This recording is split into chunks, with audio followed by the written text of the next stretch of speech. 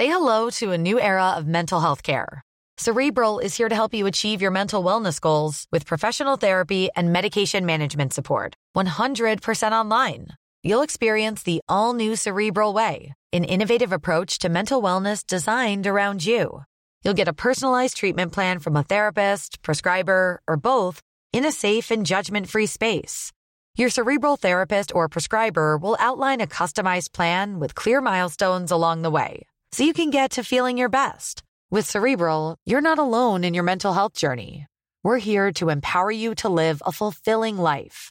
So take that first step towards a brighter future and sign up today at Cerebral.com/podcast and use code ACAST to get 15% off your first month. Offer only valid on monthly plans. Other exclusions may apply. Offer ends July 31st, 2024. See site for details.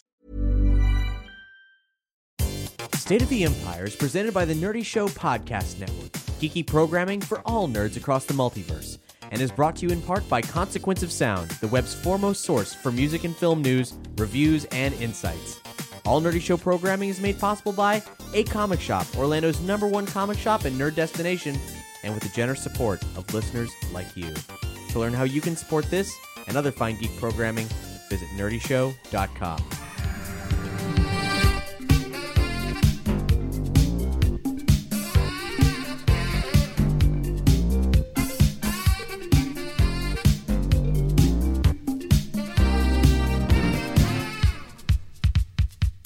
Welcome to State of the Empire, the Star Wars speculation podcast where we look for news in Alderaan places. Hi, I'm Cap. Hey, I'm Doug. Hey, I'm Matt. In this episode, we're going to be talking all about Star Wars Rebels. Now, we took a little bit of an unscheduled hiatus in the earlier portion of the year, and that means that we missed out on the opportunity to talk to you about all the stuff that was hinted to and happening in the later half of Rebels Season 3. But also, well, since we picked up recording again, we've been to Star Wars Celebration. You can listen to our prior episode for the vast majority of that experience, but we saved most of the Rebels content for here and now in this episode. We're going to talk very candidly, very spoilerifically about the second half of Rebels Season 3, all of the things we saw, our reactions to how they went down, and our speculations as to what's to come. And then we're going to open those blast doors, and we are going to tell you everything we saw when Matt and I witnessed the debut episode of Rebels Season 4 at Star Wars Celebration. So, from now on, it is all blast doors, but two kinds of blast doors. Those make it even more confusing. That's an airlock. Outer airlock. That'll make it We're going to put you out the airlock. Yeah. Yes. So, before we go, remember, if you like this show, then we need your help. You're our only hope. We need you to rate and review us on iTunes. Like and follow us on SoundCloud or Audio Boom. Wherever you listen to State of the Empire, give us some love, tell a friend, toss us a review if you can. We need more people to listen to the show, and that's all on you, folks. If you love the show, we need your help. If you love it so much that you want to support us, cool. Head to patreon.com/nerdyshow and chip in there. At $5 or more, you'll get a ton of bonus perks from State of the Empire. All right, Rebel Season 3. We were telling you for months, Obi-Wan Kenobi's going to be in this. He's going to fight Darth Maul. We did not understand how exactly that was going to go down. We had all kinds of crazy theories. We thought they were probably going to pull in Ewan McGregor to voice him because he expressed some degree of interest in returning to the character. And you thought like Ray Park was going to get motion captured for shit. We did. Yeah. And yet Ray Park had a tweet that said that, hey, Obi-Wan and Maul, that's not done. And he was right. I mean, somebody told him. How was he privy to that? I gotta know. Like, at some point, we need to find out how he was why would Lucasfilm let him know? You know, he was at Celebration. Yeah. We didn't get in signature line. We probably should have. That would have actually been really fun. He also had a panel. It was prepare to be mauled. Yeah, and, where I understand some cool stuff happened. Yeah. Yes, I saw that part. Why don't you tell us about what happened? Well, basically, the coolest part that happened was Warwick was hosting it, and he wanted to pull some people out of the audience up on stage to reenact the final battle of the Phantom Menace with Ray Park. He got like a double-bladed saber and he started doing the moves, and then they pulled a person out of the audience who was dressed as Qui-Gon Jinn, who played the part of Qui-Gon Jinn, and they had all these other little kids, these little younglings come up on stage, and they held out Saran wrap and to be these force shields. What were they? The shield? I don't know what it was. The moving force fields. Some sort of ray shield. Yeah, that separated Obi-Wan, and from Darth Maul, and Warwick himself played the part of Obi-Wan. And basically, they said, "All right, now let's do this. 3, 2, 1, go!" And then they did like a quick 2-second rehearsal to move like 4 lightsaber moves. And then he stabs the guy who was playing Qui-Gon. He falls, and then Warwick goes, "No!" And then he like bursts. He tries to burst through this like Saran wrap that the kids are holding with his lightsaber, and he just runs at Ray Park. And in that moment of him screaming no and running with a full-size lightsaber towards this enemy, I got like a flashback to Willow, but just by the way he ran and the way he was yelling, and he was like, I mean, granted, he's just playing a game, but he's playing pretend, but it was acting. And in that moment, I saw it. Then he fought him, and true to the form of the story, he knocks him off of the stage. Of course, he didn't actually knock him off the stage. He crawled down off the stage, was dangling. Poor Warwick is hanging on the side of the stage, and the audience helped lift him back up for when he flipped over him, but he didn't actually flip over him. He just sort of ran like around him and then stabbed him and did the whole thing. But it was really charming and seemed like they were having a lot of fun, and the kids liked it, and it was funny. It was good. So someday we'll talk to Ray Park and we'll ask him, how the fuck did you know about that? Seriously. Yeah, like that. So like that happened, but they didn't talk about the rebels or anything. We also like that. saw during this time that State of the Empire was off the air, the Rogue One tie-in featuring Saw Gerrera with Forrest Whitaker reprising his role from the film, and the addition of Mon Mothma to the cast, and oh my God, a huge bunch of arcs involving the Darksaber from the Clone Wars. Yeah, that came out of nowhere. Right? It really did. Yeah. But it was amazing, the whole thing. And I haven't even seen the Clone Wars. I don't even have context. Yeah, well, the Darksaber's introduction in Clone Wars, I mean, pre-Vizsla, Jon Favreau's character, really our first real exposure to Mandalorians in Clone Wars. I mean, he, busts out the Darksaber and he says that this weapon was taken off of, Jedi from long ago, and essentially it was just passed down, basically as kind of a, victory trophy. Yeah. And now kind of, I guess, Rebels sort of like more firmly established that like Mandalorian leadership sort of rallies around this thing. So it went from kind of a weird relic item to being like a governmental, like a scepter almost, exactly. of like symbol of power. And kind of a lore change, it seemed, unless there was something I was missing from Clone Wars. But like it really got very important. I mean, it's got a black blade, so that's pretty cool, and a cool sound to it. If you want to back up real quick to Saw Gerrera, Yeah. I just want to say like that. Talk about like Rebels blue balls, like. Huh. I Yeah, mean- no kidding. The episode is called Ghost of Geonosis, and it tied into an event that has been hinted to in a number of different pieces of media. Yeah. And it's extremely important in Star Wars continuity, the extinction of the Geonosian race. Yes, and also once again, they just give you enough to make you really intrigued by what the Empire is doing, over Geonosis and Extinction or genocide? genocide. I mean, Yeah, really, genocide, sure. and also that may not be necessarily true, because it looks like we have some Geonosians left over, which was an interesting. I don't know if that was like a Disney backpedal to not be too dark, or just something that they're planning They to do killed later. all but 3, so it's not as dark. Yeah, like, and I don't know how that makes it less dark. Like their culture can continue. Yeah, sure. But so Saw Gerrera, his backstory from the visual, I believe it was the visual guide to Rogue One, was that he was using the breath mask due to some inhalation of Geonosian pesticide. Yeah, pesticide. And in this episode, it's a two-parter. We go deep within Geonosis and see these huge tankers that have been planted. Like, they're an insect race. They've been planted like at the base of their hive by the Imperials. There's Imperial logos on them. The rebels are actually trying to capture them as proof to show to the Senate, look what has been done here. Yeah, and so the pesticide is there. Saw Gerrera is there. And yet, He goes away without inhaling any pesticide. So, the whole mask thing that I thought was coming up never happened. Also, like, Saw's voice was, obviously I know a lot probably has to do with the, his accident, so to speak, but like even the Saw Gerrera that we hear over the intercom or the comm link in the Urso homestead, that was still much different than the way Forrest Whitaker was voicing him in Rebels. which So points to that this was done before all of the reshoots. I think Saw's character went through possibly the most significant of changes in Rogue One. And so I think this episode may have been done pre those changes. Yeah, and we will, as we mentioned in a prior episode, we are going to be doing a whole Rogue One post-mortem. You already heard our review immediately after seeing the film in December, but it's been about 5 months, and we have learned a lot more, both from leaks, from articles, and from panels at Star Wars Celebration. So we're going to be talking about that extensively pretty soon.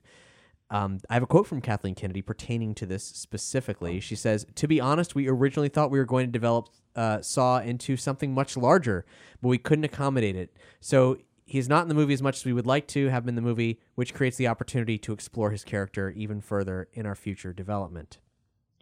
It's interesting. Something much bigger. I wonder what exactly that is. And that almost sounds like when she's like, oh, but we can't. And so you're like, oh, okay, so you lost Forrest Whitaker's involvement in future movies, like contractually maybe.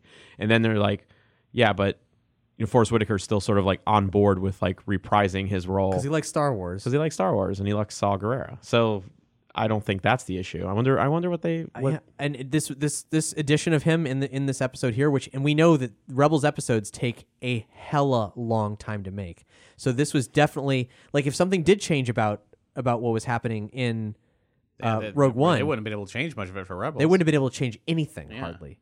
Dave Filoni worked with the story group like Kiri Hart, especially, and Gareth Edwards to come up with Saw Gerrera's backstory. Yeah, and I mean, Forrest Whitaker is coming back to reprise his role in season 4. Yeah, which may be to do damage control for what they've already done. Yeah, time to suck up those pesticides there, Saw. They're probably going to find he's probably going to be a pesticide junkie. Well, I mean, the pesticide thing, they can sort of go like the 9/11 first responder route, or like he was exposed to it, but it just, in the moment, because you're breathing in, even if it's not like, he didn't literally just breathe in the pesticides not that I expected. I I just expected there to be an accident in that episode. But if he's in the tunnels where they released it for over years, probably it took to do this. I mean, maybe. I mean, that might have been. I mean, it looked like he had been embedded on Geonosis for a little while there. Yeah. I mean, they could absolutely retcon it, but it just seems like it was very clear that this didn't go down the way they anticipated. Yes. And we should also mention that the Rebels was announced to be ending with season 4. If you haven't caught that news, so we'll probably be bringing that up to come because that tells us that they could tell other stories with Saw Gerrera at other times, but in all likelihood, the last time we're going to see Forrest Whitaker perform that character is going to be in however many appearances he has in Rebels season 4. It's an interesting thing. Nothing before? Shave the head and go back to him and Two Tubes hanging out? Oh, yeah, and Two Tubes is going to be in it, which is really cool. His old pal from Rogue One is going to be in I this feel like show. Two Tubes might be like the sort of like alien fan favorite, like the sort of side character fan favorite to come out of Rogue One. He was the Constable Zuvio of Rogue One. Yeah, he was the dream of Constable Zuvio realized. Well, it's funny because I think they kind of expected it to be one of the rebel soldiers, like Pow or Biston, I think it was his name. Like the space monkey or the reptilian guy, and I think it ended up being Two Tubes. Well, Pow, those folks they just didn't get as much screen time as Two Tubes did. Yeah, Two Tubes was really formidable in the beginning of Rogue One. Yeah. This is a little clip from the Rogue One guide. This is not a direct quote, but it pertains to what we've heard here. When the Geonosians first started planning to build a separatist super weapon powered by a kyber crystal, it was largely kept secret until Geonosian ruler Poggle the Lesser was captured by Anakin Skywalker during the Clone Wars. After the Clone Wars came to an end and the Emperor rose, Williff Tarkin learned of the theoretical weapon and became enamored with it, championing it to Palpatine, who of course just so happened to have the Geonosians' original plans thanks to his alter ego as Darth Sidious. Construction of the physical frame of the weapon began over Geonosis with the help of Geonosian labor. With the framework done, the only problem remaining was refinement of the kyber crystal energy source to power the facility's super laser. In order to keep the weapon secret while it worked on that conundrum, the Emperor sterilized the entirety of Geonosis, wiping out its population of billions. No notes on how they made that giant kyber crystal bleed. He didn't want to do that, because that's what Sith do. Well, it wasn't a red laser, it was a... That's what I'm saying. Why wasn't it a red laser? That's what said. It's a giant kyber crystal and going to make it bleed. Man, if there was one thing that they really never had to go into, it was that lightsaber bleeding. Yeah. I mean, they really just did. They could have not done that. It ruined everything. everything. It doesn't even ruin anything. It just Star makes it Wars dumb. is broken. It makes it overcomplicated. Yeah. It took something that was simple, that had a simple explanation, and makes it needlessly overcomplicated. It's also, I mean, and this kind of goes back into our, previous discussions about where they could be possibly taking the philosophy of the Force, and I think Rebels actually gets into a lot with Bendu and everything else. Is once you establish that like the dark side does something to a lightsaber crystal, that makes like a binary spectrum of the way the Force works. Like the only philosophy that's possible. I mean, I guess maybe you could explain it some other way, but if only the dark side of the Force can bleed a crystal red. That's what I say. Like, what does the Bendu? Is like is it turned purple because he's like? Is that why Mace Windu was purple? Because he's like Mace kind of a gray Windu, Jedi. Mace, he's a Bendu. Oh shit! Mace Windu's a gray Jedi in disguise as a Jedi. No more gray Jedi. We have to Confirmed. Purple lightsaber, blue and red mixed together. Mace Windu is a secret Force moose. Confirmed. Shit. The Bendu was a big part of this season. Yes. And he represents such a. If you go back to our Celebration episode, we talk about also the Force Awakens or the Last Jedi trailer, and Luke's narration there about ending the Jedi. And Bendu's narrative is such a significant part of how the story group is seeding that plot thread throughout Star Wars media right now, because Bendu is a gray spectrum Force wielder in his ambivalence. Yeah. He is like, hands off, don't touch me, I'm an isolationist. He has incredible power, absolutely preposterous power. He can control the weather. He turns into a storm, Doug. He turns into He's like it's like the giant turtle in Neverending Story. basically. So, but Bendu, he doesn't care about anything at all. He's like a total nihilist. Doesn't even care that he doesn't care. Yeah, and when he says the phrase Jedi Knight, he says it with such derision. Like I mean, really, just and hearing these points of view on the Force that are different from Jedi and Sith are like one of the most interesting things to me. Yeah. So that's why I'm like, anything Bendu does, I'm interested. Anything they're gonna do, like that's why, like I said before, Luke saying the Jedi must end. I'm like, yes, go further. I want to know where this goes. This is interesting to me. And the expanded universe used to do that. We definitely went gray, and all kinds of crazy philosophies and schools of thought. And so I posed the question before of, well, at the end of Rebels, if it's going to end with season 4, who's going to live, who's going to die? Because is Yoda going to say, when I'm gone, the last of the Jedi will you be? Does this mean that maybe Ezra and Kanan would survive if they develop a wider view of the Force? So they kind of turn their back on what being a Jedi means? I don't know. That's a tough question. I think it's interesting that Kanan's sort of Force guide in season 2 ends up being like a sort of Jedi disembodied spirit version of the Inquisitor. Yeah. You know what I mean? Yeah, It's right there, like the core of what being a Jedi actually is about, like can exist in a figure like that. Yeah. As opposed to, a Mace Windu or someone that we think of as a prequel Jedi, Right. I think in the end, like gray spectrum doesn't mean like this fusing of light and dark. It just means like connectivity to the way life works. Third party canon. And yeah, exactly. that I mean, just what Obi-Wan says. It's just, it's the energy, it's what binds us, what binds the universe together. It's just the way Yoda says it's like, oh, it's the tree, the rock, the ship. It's like that shit's not good or bad. It just is. It's just, Yeah. By the way, I just found a note here that I made for myself during a panel that Pablo Hidalgo and Dave Filoni had talking about basically Lucasfilm animation overall. Lots of crossover from Clone Wars talk and Rebels talk. And I don't recall the actual quote. I was writing it down in a hurry, but I wrote down "saw allusions to changes in character made." So at the last minute. So if you go back and you watch that panel, I believe it was streamed. Then you will maybe get a quote or two in there that will allude to some last minute changes for Saw as well. Interesting. Just to further build up that case profile on what happened there. And yeah, so the I mean, we don't know what happened with the Bendu. I don't know if we're going to see him again ever.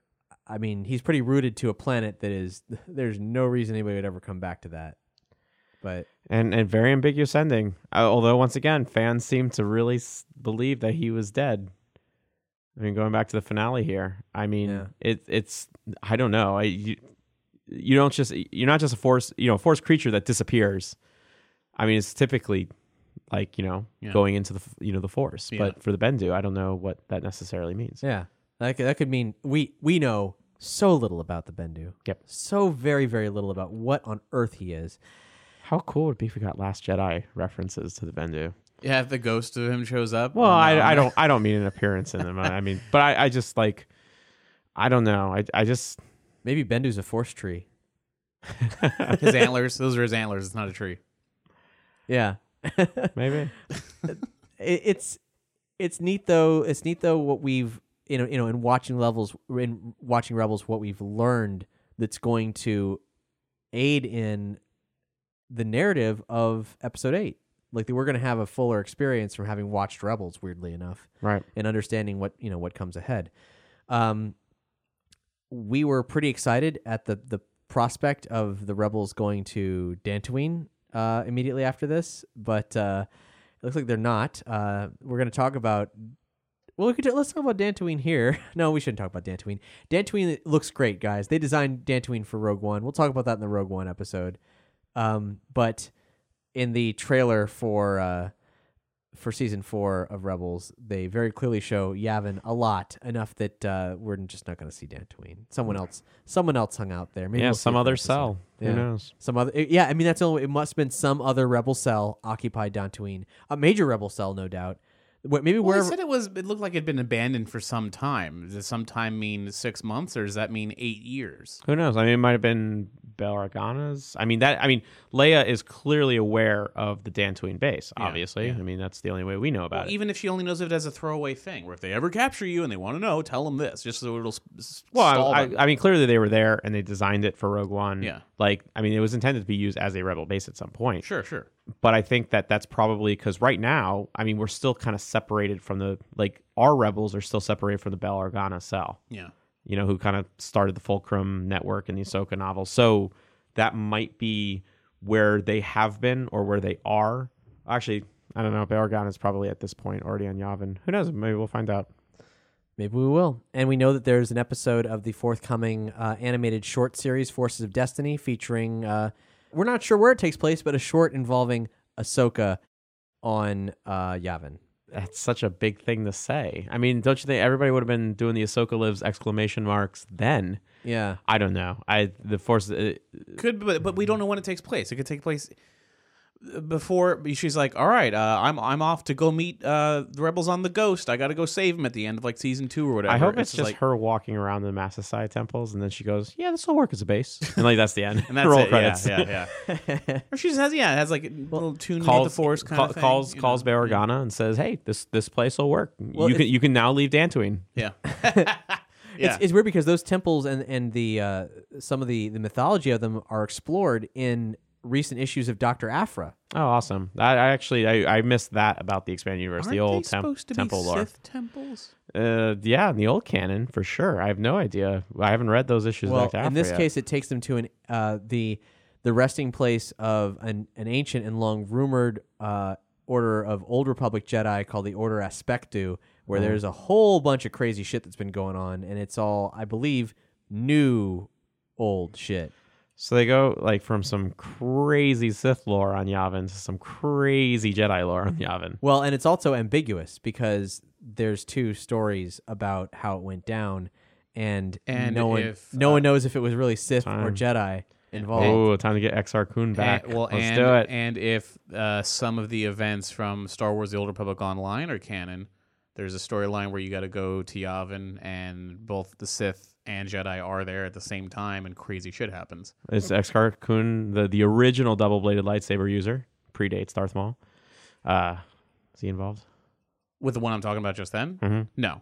But it's that takes place after Exar Kun, this thing, because the Exar Kun is already a legend by the time. Well, yeah, but he playing was the like an Republic. active Force ghost by the time Luke got there with his Yeah, Jedi temple. So I figured maybe he could be They talked about floating him, but he's around not. as a spirit. I didn't see him. All right, fair enough. So another major aspect of this part of the season was Thrawn and Callus in that storyline there where we see the debut of the TIE Interceptor. Not just Callus, though. Hot Callus. Hot Callus, it's true. Hot Callus, because Oh God. I mean, are you not, I saw it. It was just like hot callus. I'm just like, here we go. It's gonna be a thing now. It's already been yeah. the trending hashtag. Oh, it's already hashtag yeah. hot callus. Yep. Yeah. Damn. All right. Yeah. and hey, if you watch that trailer, he gets even hotter. So like, because Rebel Callus is real hot. It turns out, even with those gross ass mutton chops. So, Callus, of course, is Fulcrum, and it was very tense. There were some really great episodes of just like high tension when Thrawn, in all of his empirical like thinking and problem solving, realizes, oh yes, this traitor simply must be Agent Callus. Everyone's like, no, impossible. And Callus does such a good job being, you see him be a spy, and he's really good at it. And if he wasn't up against Thrawn, he would have been fine. Yeah, I never would have suspected him. Yeah. And I was really worried for him the whole time. me And too. I hated this character when he started. I did not like him, but like he has really won me over. Yeah, it's a good arc. It's, the sort of, I don't know. To me, it's a much more mature, like, type of conversion. Someone who's just like, he still maintains that sort of like imperial, sort of like rigidness, and like so far this like the new canon is filled with people who just decide to resist the Empire, as opposed to people who are in the system and see the atrocities and then just decide, I can't do this anymore. Yeah. Like even like Wedge and all those like Imperial defectors, they were trainees. They were trainees. They were training. They were learning to do bad things, Right. But they didn't do bad things. And we haven't gotten to meet people who are like hardened, like proper Believers. military veterans who are just like, you know what, I can't do this anymore. I'm going to bring my leadership values to the other side, which the old Rebel Alliance and the old canon was filled with that. But in the current one, it's a lot of people who are older already, like General Dodonna and people like that. Like, it's kind of cool to see Callus be like in the prime of his military career and just be like, this isn't right. Yeah, and Dodonna, by the way, gets introduced as a major character and huge character death in terms of support staff. I don't remember his name actually. Admiral Sato. Yes, Admiral Sato. Man, like the Rebel Armada fleeing Chopper Base there was just terrible shit happening left and right. That was. I mean, Thrawn really threw the hammer down, and like some Battle of Hoth like type repercussions of just being decimated. Yeah, really. far worse than Hoth. Yeah. Far worse. It's interesting. Dave Filoni, I don't know the source offhand, but he recently said that a lot of the apprehension in Rogue One about attacking Scarif is because of Thrawn's relentless pursuit of the Rebel fleet. That was at a panel at Celebration. Well, it was at a panel. Okay. Yeah. So, I mean, that's a very interesting way to look at the mindset during Rogue One. Like, oh man, look what happened at Chopper Base, and presumably what happens to the Rebels in Season 4, I would assume. Because would also explain why they put such an emphasis on a shield generator on Hoth. That they can deflect that kind of bombardment. Right. It's like we can't risk that again. Like let's put it all on this. And I gotta know, why wasn't Thrawn leading I know why he wasn't leading the Death Star, because that's not his command. But like, where was he at Hoth? Like, what's going to happen to that character? Right. Well, is it still canon that the Emperor doesn't really care for aliens? We don't know. We don't know. That xenophobia thing, I've always thought that was a weak thing. Yeah. To me, it was always like let's explain why there's so many humans. Yeah. And it's like they're xenophobic, when in fact it's very difficult for production to have a bunch of humans or a bunch of aliens. But I really think that Disney should have a Star Destroyer filled with lots of different types of alien Imperial officers. Well, if they go the xenophobic route, they become easier to hate. I guess. I don't know. I just find it weak. I mean, look at the Rebel Alliance in the throne room at the end of A New Hope. They're xenophobic. There wasn't a single alien except a Wookiee in there. Well, the helmet's on. Oh no, it was all whatever, humans. Come on, they need to go back and special edition that. Add some Twi'leks. Add some. I want Hera up on the stairs with Leia. Well, maybe there's a special spot for the aliens that are too tall, because otherwise you can't have a nice even thing. If you're standing there, it's like to see the opening, to see the ceremony. You turn at attention, and then suddenly a big hairy carpet standing in your way. I want Hera and CG Harrison Ford to have a conversation, and Kanan and Luke to talk and like show each other lightsabers lightsabers and. I'll show you yours. You know what I mean? Yeah.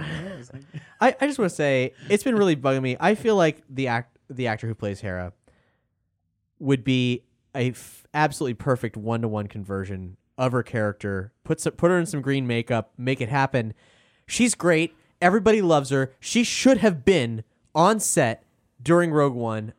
I think it's fucked up that she wasn't. It would have been weird though, wouldn't it? It would have been weird, admittedly, but I will say I feel like the entire cast could like fill that role. Freddie Prinze could totally do it. Freddie Prinze could I want Freddie Prinze to be like, if we get a flashback to Jedi Luke's temple burning, I would love to see Freddie Prinze Jr. come down. Just one shot as a flash sequence. Well, or whatever, just like the come down and like have like a valiant fight holding off like 1 or 2 Knights of Ren, and then maybe dying there. Like shit. Freddie, I could would pull lose that off. my mind. Like I would literally be jumping up and down in the aisles, like just like oh shit, and then, no, Kanan! To that end, though, during the Ferdinand, he has to score off against Kylo Ren and shit. Mhm. Damn. Ryan Reynolds here from Mint Mobile. With the price of just about everything going up during inflation, we thought we'd bring our prices down. So to help us, we brought in a reverse auctioneer, which is apparently a thing. Mint Mobile Unlimited Premium Wireless. How to get 30, 30, bit to get 30, bit to get 20, 20, 20, bit to get 20, 20, bit to get 15, 15, 15, 15, just $15 a month? Sold! Give it a try at mintmobile.com/switch. $45 up front for 3 months plus taxes and fees. Promo rate for new customers for limited time. Unlimited more than 40 gigabytes per month. Slows full terms at mintmobile.com. It'll be so good. And what if Ezra's one of the Knights of Ren? Don't even suggest such a thing. No, he's Snoke. We already know this. Yeah. during the press conference for Rebels, Dave Filoni did say that he didn't offer up any like actual canonical reason why Hera wasn't present at the in Rogue One, why they called her, and he's like, but I like to think that they knew that Hera would have been like, no, we have to listen to Jyn. This is what we've got to do, and she would have already been warming up the ghost. That would have been the best. Like that would have been the only way to justify her being in the film. Like as if she's just a cameo, it'd be weird because she's human. She's live action, but whatever. But if you had her, even if it was just her voice in the back, being like, let her, instead of let her speak, what is she proposing? What is she proposing? Let the girl speak. It's just God, it was awful. But if it was recognizable like that, or if you just saw, even if it was just in silhouette, something, man, shit. Yeah, he thinks that that they intentionally like excluded her from that. She was off on a mission. They staged this meeting while she wasn't there because they knew as a general, they knew what she was going to do. They knew she would have already like formed her insurgency or whatever and gone off and done that. She would have joined them, yeah. Yeah, which well, is why shit, that would have been cool too if the ghost lifts off with Rogue One. It's like, Rogue One, we got your back. Yeah, but that would have given Who's away this? way too Be much. its leader. If there's Ezra and Kanan, and of course, So, so that then when they call Hera in afterwards, it's because Hera got in and they're briefing her, and Hera's screaming at Mon Mothma like, oh, "How could you not believe her?" If Zeb was there and he was the one being like, "Let her speak," cracks his knuckles. All right, sorry. That would be awesome. Well, if we ever get extra footage of Rogue One, we can just Special edition. We'll call up Steve and be like, "Hey, Steve, can we get a letter Honestly, speak real quick?" I would be okay if like 3 of the final 6 episodes of this of season 4 was like, what they were doing during Rogue One. Yeah, essentially, and all these weird kind of interconnected scenes with maybe Hera having a brief conversation with Jyn Erso before she leaves or something. Was Wedge supposed to be anywhere in Rogue One? Like, was he? This has been spoken about, and I don't remember what it was. But did he do the attack on not Scarif, on I believe I heard he Wedge was not present. Wedge was not at the Battle of Scarif. But was he at the earlier one where Galen Erso was killed? The bombing run and stuff? That's a good question, Doug. I don't think we know that at all. I don't think we know that. Should we talk about Darth Maul? Yeah, let's do it. He got put down like a dog. I just want to. It was good. It was great, and kind of harkens back to a lot of the samurai aspect that George really loved in developing the original Star Wars. Yeah, absolutely. And this was that type of showdown. Definitely. I was not expecting that. No, I was expecting some sort of really flashy. The fight to end all fights. Yeah. Exactly. Yeah. and that was beautiful. And that whole episode is beautiful. I would challenge anyone who felt frustrated by that episode, which I can't understand, to go back, rewatch that episode, turn up the volume on that episode, and with like the haunting music and the visuals, and just really look at, like, Tatooine has never looked that alien and beautiful. Like, that is a mystical, holy planet. Maybe just by the fact that Obi-Wan's doing that training and Luke is there. I mean, that Tatooine has never been presented in that sort of way. Dave Filoni, like, he was such a force behind with that episode. Like, he just everything meticulously. He showed at Celebration his like thumbnail storyboards for the fight sequence, which originally had a couple more strokes, but he decided no, it needs to be like, smooth. And in taking everything that Obi-Wan, in many ways, like, taking what he learned from his master and doing it right and avenging it, and like, because Darth Maul was a great loss for him, like, in loss of Qui-Gon, and also a great victory because he was a Jedi who killed a Sith, the first in so long to have done so, right. And then that was taken away from him, and then it came back, but he's now at peace, and he and Maul are communicating in this weird way where Maul, he seems to be wanting to fight, but really he just wants to die. Really, absolutely. And that panel was great where they talked about the difference between, like, Maul, who's obsessed with greed and like power, and like that never ends. You never cap out.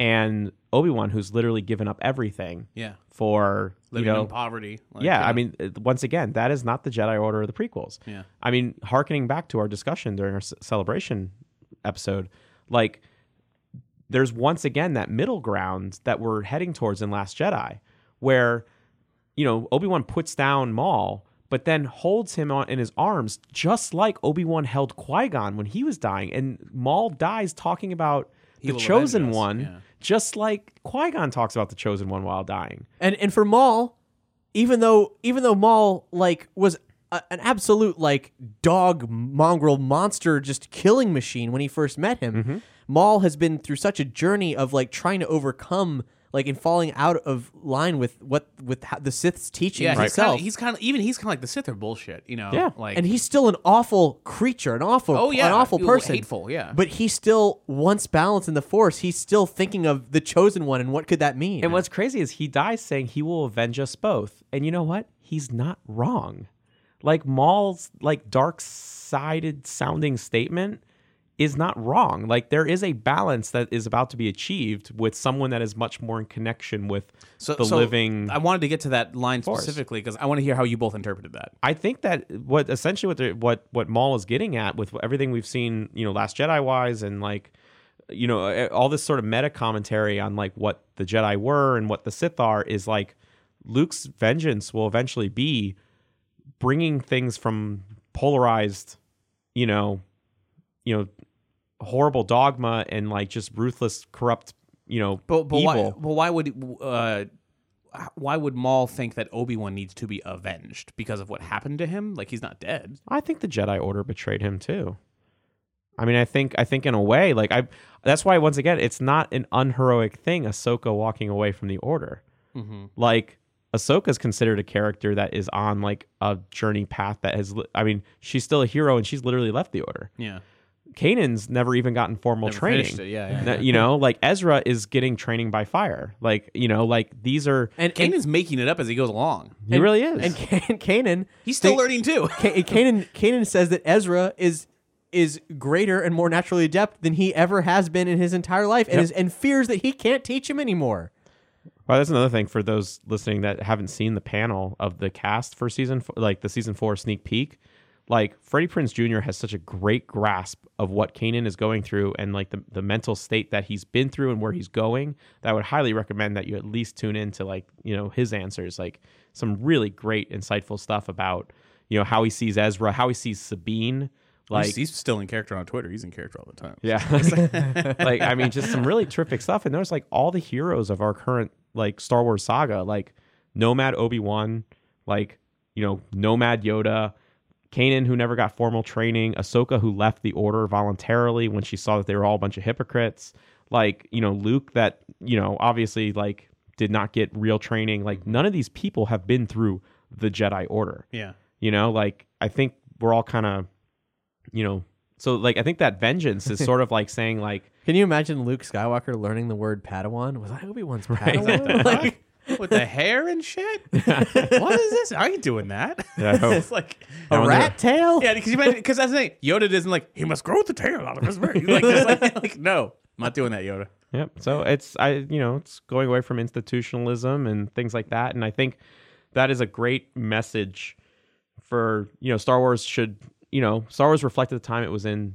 as well. It came out like kind of like right on the tail end of the Vietnam War and things like that, and anti-fascism and that sort of thing. And I think now a new message about like anti-dogma and institutionalism, anti-division, and anti-fear and like and that's what rules we need. and like that's what we need. And I think Rebels is doing an amazing job doing that, and I think Last Jedi is about to do an amazing job doing that. Yeah, and it's gonna be, people are gonna be surprised. I think like anyone who hasn't been going on this ride with Rebels is gonna be real surprised when they get to Last Jedi. Yep, it's gonna be eye opening. There was a great observation by Seth J. Albano on our Star Wars spoilers Facebook group, which if you can join if you're okay with Star Wars spoilers. He said, I kind of saw the Maul thing as suicide. He may have told Ezra, "See you soon," but suicidal people often never tell anybody what they're contemplating. Some hints. When uniting the holocrons, he was looking for hope. What else is a suicidal person looking for? In his lair on Dathomir, particularly on the portrait of Duchess Satine, we see splashes of dried blood, indicating that he's been cutting himself. The sheer desperation in his voice when he begs Ezra to be his brother indicates that he is, on some level, begging for his own life. The only genuine connection he ever had was to his real brother, and with Ezra's rejection, he will never get that back. Maul knew he was in no condition to face Obi-Wan, but he taunted Obi-Wan into drawing his weapon because he wanted to die on his own terms, trying to kill one of his enemies. The interesting part to me was the line, "Then he will avenge us." It shows that no matter how much he hated Obi-Wan, he knew that both of them shared a much bigger, much worse enemy that they were mutually powerless against. Yeah, it's beautiful. I think that's very valid. Mm-hmm. Thank you, Seth. That That's was one of great. like the all-star comments on that Facebook group ever. Sure. Yeah. That was terrific. Yes, a great observation about the Brotherhood thing, because guess what? They had to cut a lot of stuff from that episode for just timing and budget, and also for the sake of compressing the narrative so that people wouldn't have had to have watched Clone Wars, that they could still relate to the story. And Maul was originally going to have visions of Satine and Savage d'Opress. Oh, wow. They, in fact, why did they tell us these things? I want to see that. They built a model of Savage before they decided to cut it. Now, granted, fuck that guy's name, but well, yeah. Georgie. yeah, silly old George. What if by "see you soon" it meant he'll be a Force ghost? Oh, can you imagine? I don't think Maul is such damaged goods he could never attain. Yeah. To be fair, though, I mean, well, other Sith have done it. I mean, Yoda talked to Darth Bane's Force ghost. I mean, in the Clone Wars Netflix episodes, and Darth Bane as voiced by Mark Hamill. Okay, never mind. That's entirely possible. I think really the key to immortality in that sense is just like a connection with, like an actual connection to life, to the Force. I don't know if the Sith of that era maybe were able to, yeah, sure, they're passionate, but What would and tie evil. him? Yeah, what would tie him? Because if he was seeking death, he's not seeking immortality as a ghost after. True. That brings us to season 4. And right now we're not going to talk about the episode. We're just going to talk about the stuff that that was teased to us as an audience. So teaser stuff, trailer stuff. So we've seen the trailer. The trailer's amazing. The trailer's way better than the Last Jedi trailer by a lot. And it's gonna hit you hard, because especially knowing this is the last one, like you're just ready for somebody to die. And honestly, I don't have any good guesses as to who, except that clearly Hera and Chopper are going to be fine. Yeah, I don't know. That Hera monologue in the beginning. I know she mentions Chopper like when she's describing all of them, but like that just really sounds like she's telling a story about the demise of her friends. I hope that's not the case. Here's some shit that was teased. We've got a lot of Mando stuff coming up. There's a strong indication we're going to see Boba Fett. Yeah, that was interesting. A strong indication. Mon Mothma's going to be there, and we're going to see more Mon Mothma, and she's going to be angry. We're going to see some U-Wings. In fact, the still of Saw and Two Tubes was inside a U-Wing. Warwick Davis is finally voicing a character in a Dave Filoni show. And he's voicing a character who already existed, but has never existed in this new continuity. Admiral Thrawn's assassin, Rook. Or how you meant to say it? Yeah, it's like Rook. Rook, yeah. Something like that. Oh, interesting. Yeah, the Nogri. Yeah. That was his species. But it's interesting to call him Thrawn's assassin. In the original continuity, or original expanded continuity, Thrawn inherited them from Vader after Vader was dead. Like, Vader employed them as his assassins. As a matter of fact, when they met Leia, they were enamored with her because, like, she was Vader's daughter.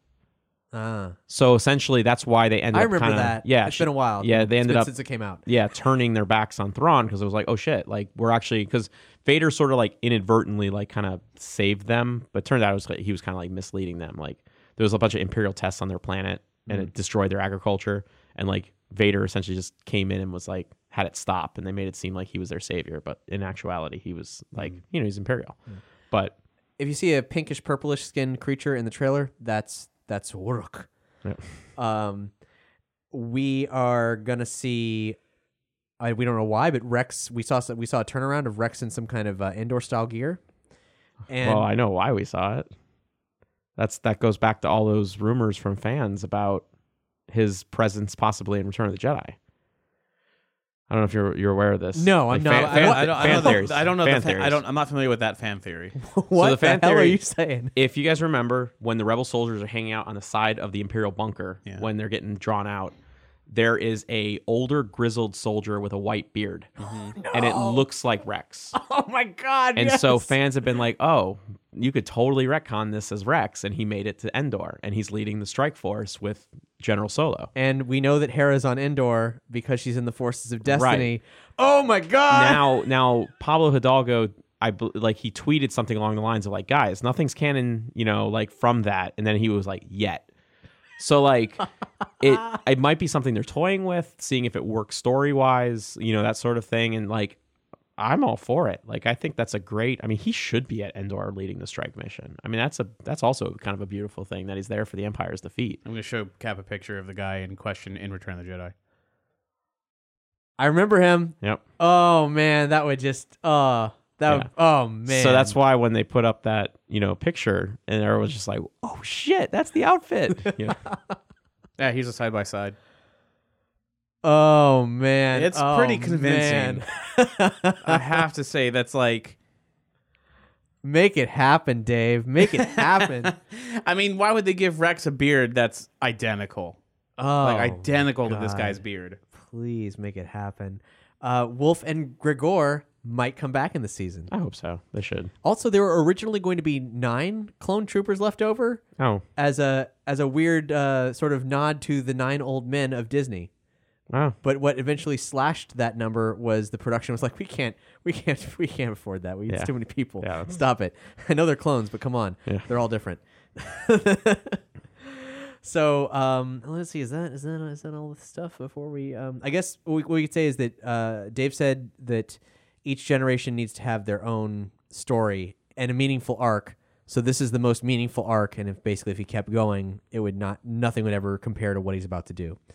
And so the show ends, but we reported, and as did many other people, that Dave Filoni was moving on to another show. And the reality is that he's moving on to another show because there's another show after Rebels, and Rebels is ending, and therefore he was just moving on to the next project, and no one knew. I have so many mixed feelings about that. We'll see what happens. Yeah. Rebels has been very successful, and a natural continuation seems like maybe a safe bet. Something thematically associated, something associated with some crossover characters, or maybe something brand new. He did want to do that show about Imperial pilots, but we'll see. I just also got to say, if that ends up being Rex on Endor, that probably would seal the deal on me watching the Clone Wars. Man, he's seen some shit. Yeah, I gotta see what he's seen. So now it's time to open the blast doors. Open the blast doors! Open the blast doors! All right, so here we are. We're going to tell you everything we saw in the first episode of Rebels Season 4. There's character deaths. Shit gets real. It's fascinating. The entire thing takes place on Mandalore, and something they've been teasing for a while comes back to bite one of our main characters in the ass. I just a footnote for those that were expanded universe junkies. There's a weird reference. So Mandalore had ended up with some very rich, thorough history, mostly due to Karen Traviss. Like she created this whole subsect essentially from her works in the Republic Commando series of these Fandalorians, Mando culture and language and their planet and how they were like agrarian warriors and you could be adopted into them and essentially where were the clones' place within this social structure because they never grew up there and they weren't real men. All this kinds of very interesting thoughts and ideas. But then George Lucas, while Clone Wars was going on, was just like, you're going to Mandalore and it doesn't look like the Mandalore of Karen Travis's agrarian farm warrior culture. It looks like a bunch of cube-shaped cities that are inside domes, and it's a wasteland environment. And that was Karen Traviss quit Star Wars. She's like, I'm never writing for you guys again. She was out. I mean, he basically obliterated everything she'd been working on, everything she'd founded her career on. This might have been the worst of the Clone Wars did a lot to overwrite a lot of expanded lore. This was the most impactful. There's a reference in this episode of saying of Ezra actually asking about Mandalore and the planet and how it's kind of a wasteland, and Sabine says it used to be a beautiful grassy planet, and then the warring Mandalorian factions just for hundreds of years ago just wiped out everything. And the wording of it just seemed to be a perfect basically they were saying there's some truth in legends, that sort of thing that they've always gone on about, but it was specifically I feel about the weird Star Wars community infighting about what happened to Mandalore. So it was a very interesting tidbit thrown in there. Yeah. It was really cool. And an opportunity to tell stories on the original Mandalore. Right. Sometime in the past, someday. Maybe she'll come back. Yeah. Well, all that Old Republic stuff.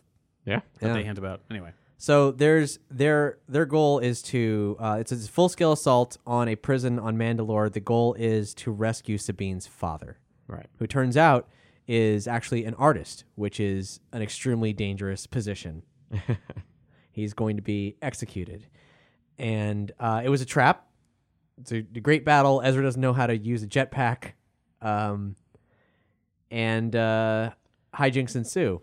It was the most I don't know. I feel the most action choreographed scene that I've seen in Rebels since the premiere, or I don't even know, maybe not the premiere, but when they were trying to break out Ezra's friends from the Imperial transport on Lothal, the prison transport. It was just very very reminiscent of Indiana Jones and the Last Crusade. It was essentially attacking the tanks and the horses, or Willow actually in the battle on Nockmaar. There's because it's a raised platform thing, and there's several battles happening in several different angles, and the interplay between that characters. Willow influence, yeah, right.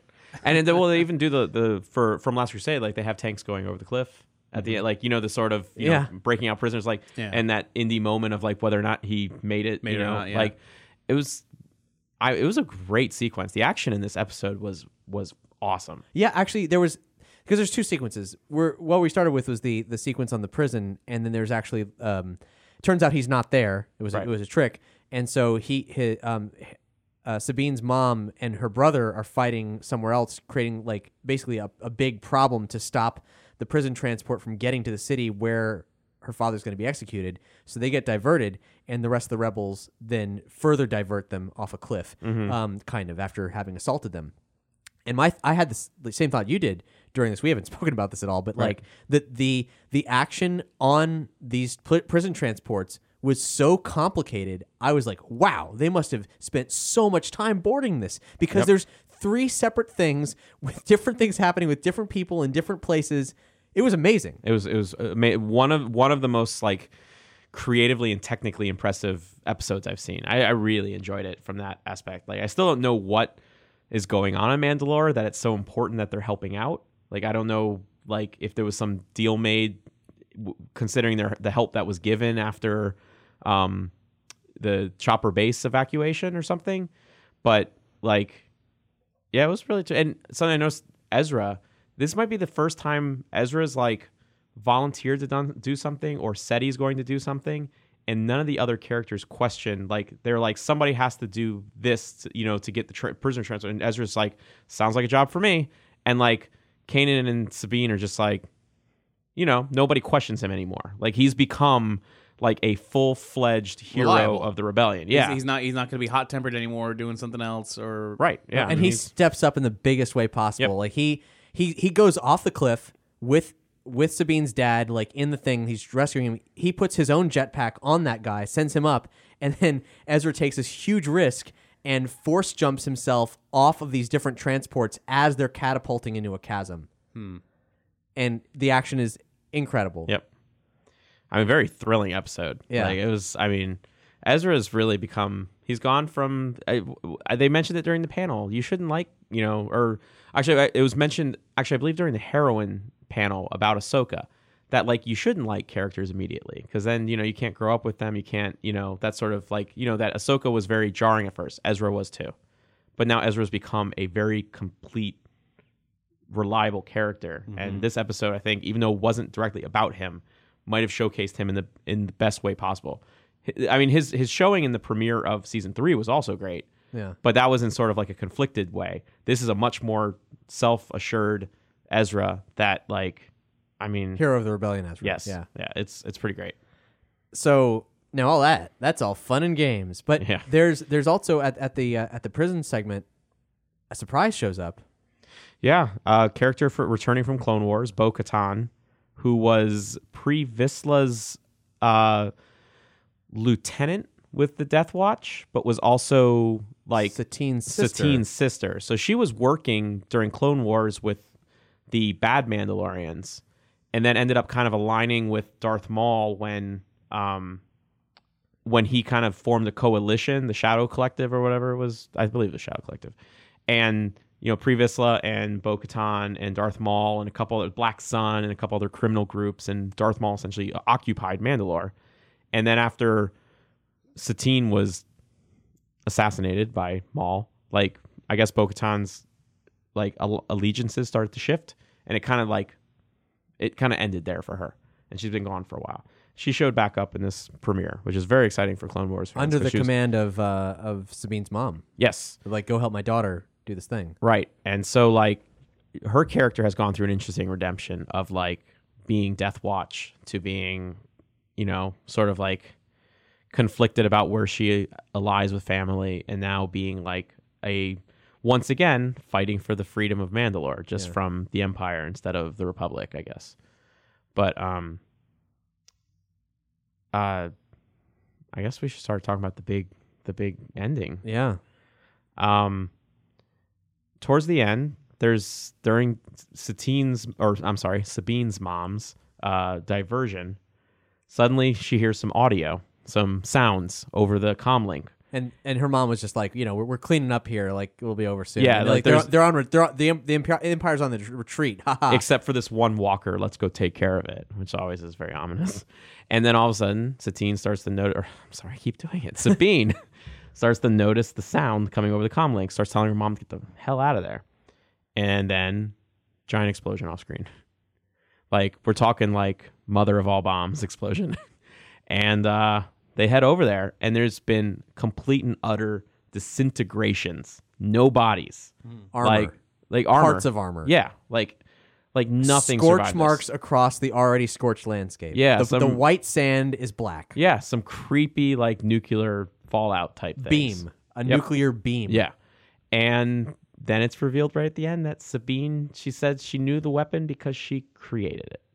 And that's where we end. Part 1. So apparently Sabine is some sort of like munitions. Well, yeah, we knew that she did something she really regretted in the academy, right? And she left because she couldn't handle the repercussions. And now we know that she's got like a Oppenheimer complex going on. Yeah, and Ezra jokes early in the episode like, "Man, explosions really run in your family," and yeah, no shit. Yeah, she made like a planetary like Death Star beam, basically. It seems. And I curious how they're going to handle that over one season. Yeah, because they have to, like, now they've acknowledged the existence of this technology, that the Imperials have, like, refined and perfected what she started, because I'm sure she tried to sabotage it. And now they have to take that away, because the Empire can't have that en masse. Right. They don't have that en masse. So what is it? What is it? How does it work? How are they going to take that off the board? We don't know. And it's awful. And it ends with her, like, having just gotten back her father, mourning the loss of her mother. Her father and mother hadn't seen each other in a very long time. Yeah, that's some messed up poetic. That's painful and awful. Man. Much more adult than I was expecting that Rebels. Rebels tends to take the kiddier route in some of these things, but this episode did not in the slightest. And I don't think the season is going to. No. Like the way Filoni talked about, like, the arc having and doing things that he's never gotten the chance to do before, like with the season. Finish a show. Yeah, like finish a show. Yeah. So it'll be exciting to see how it all plays out. Yeah. So that's that. And I think that's probably all we got to say on the matter. Yeah.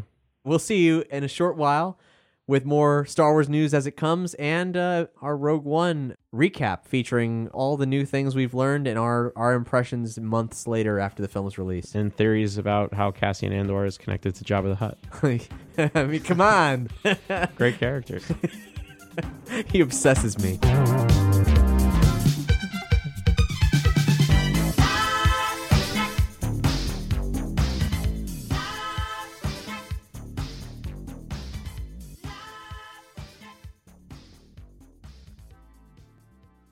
Jabba, come on, touching his, like his belly, I was so tempted.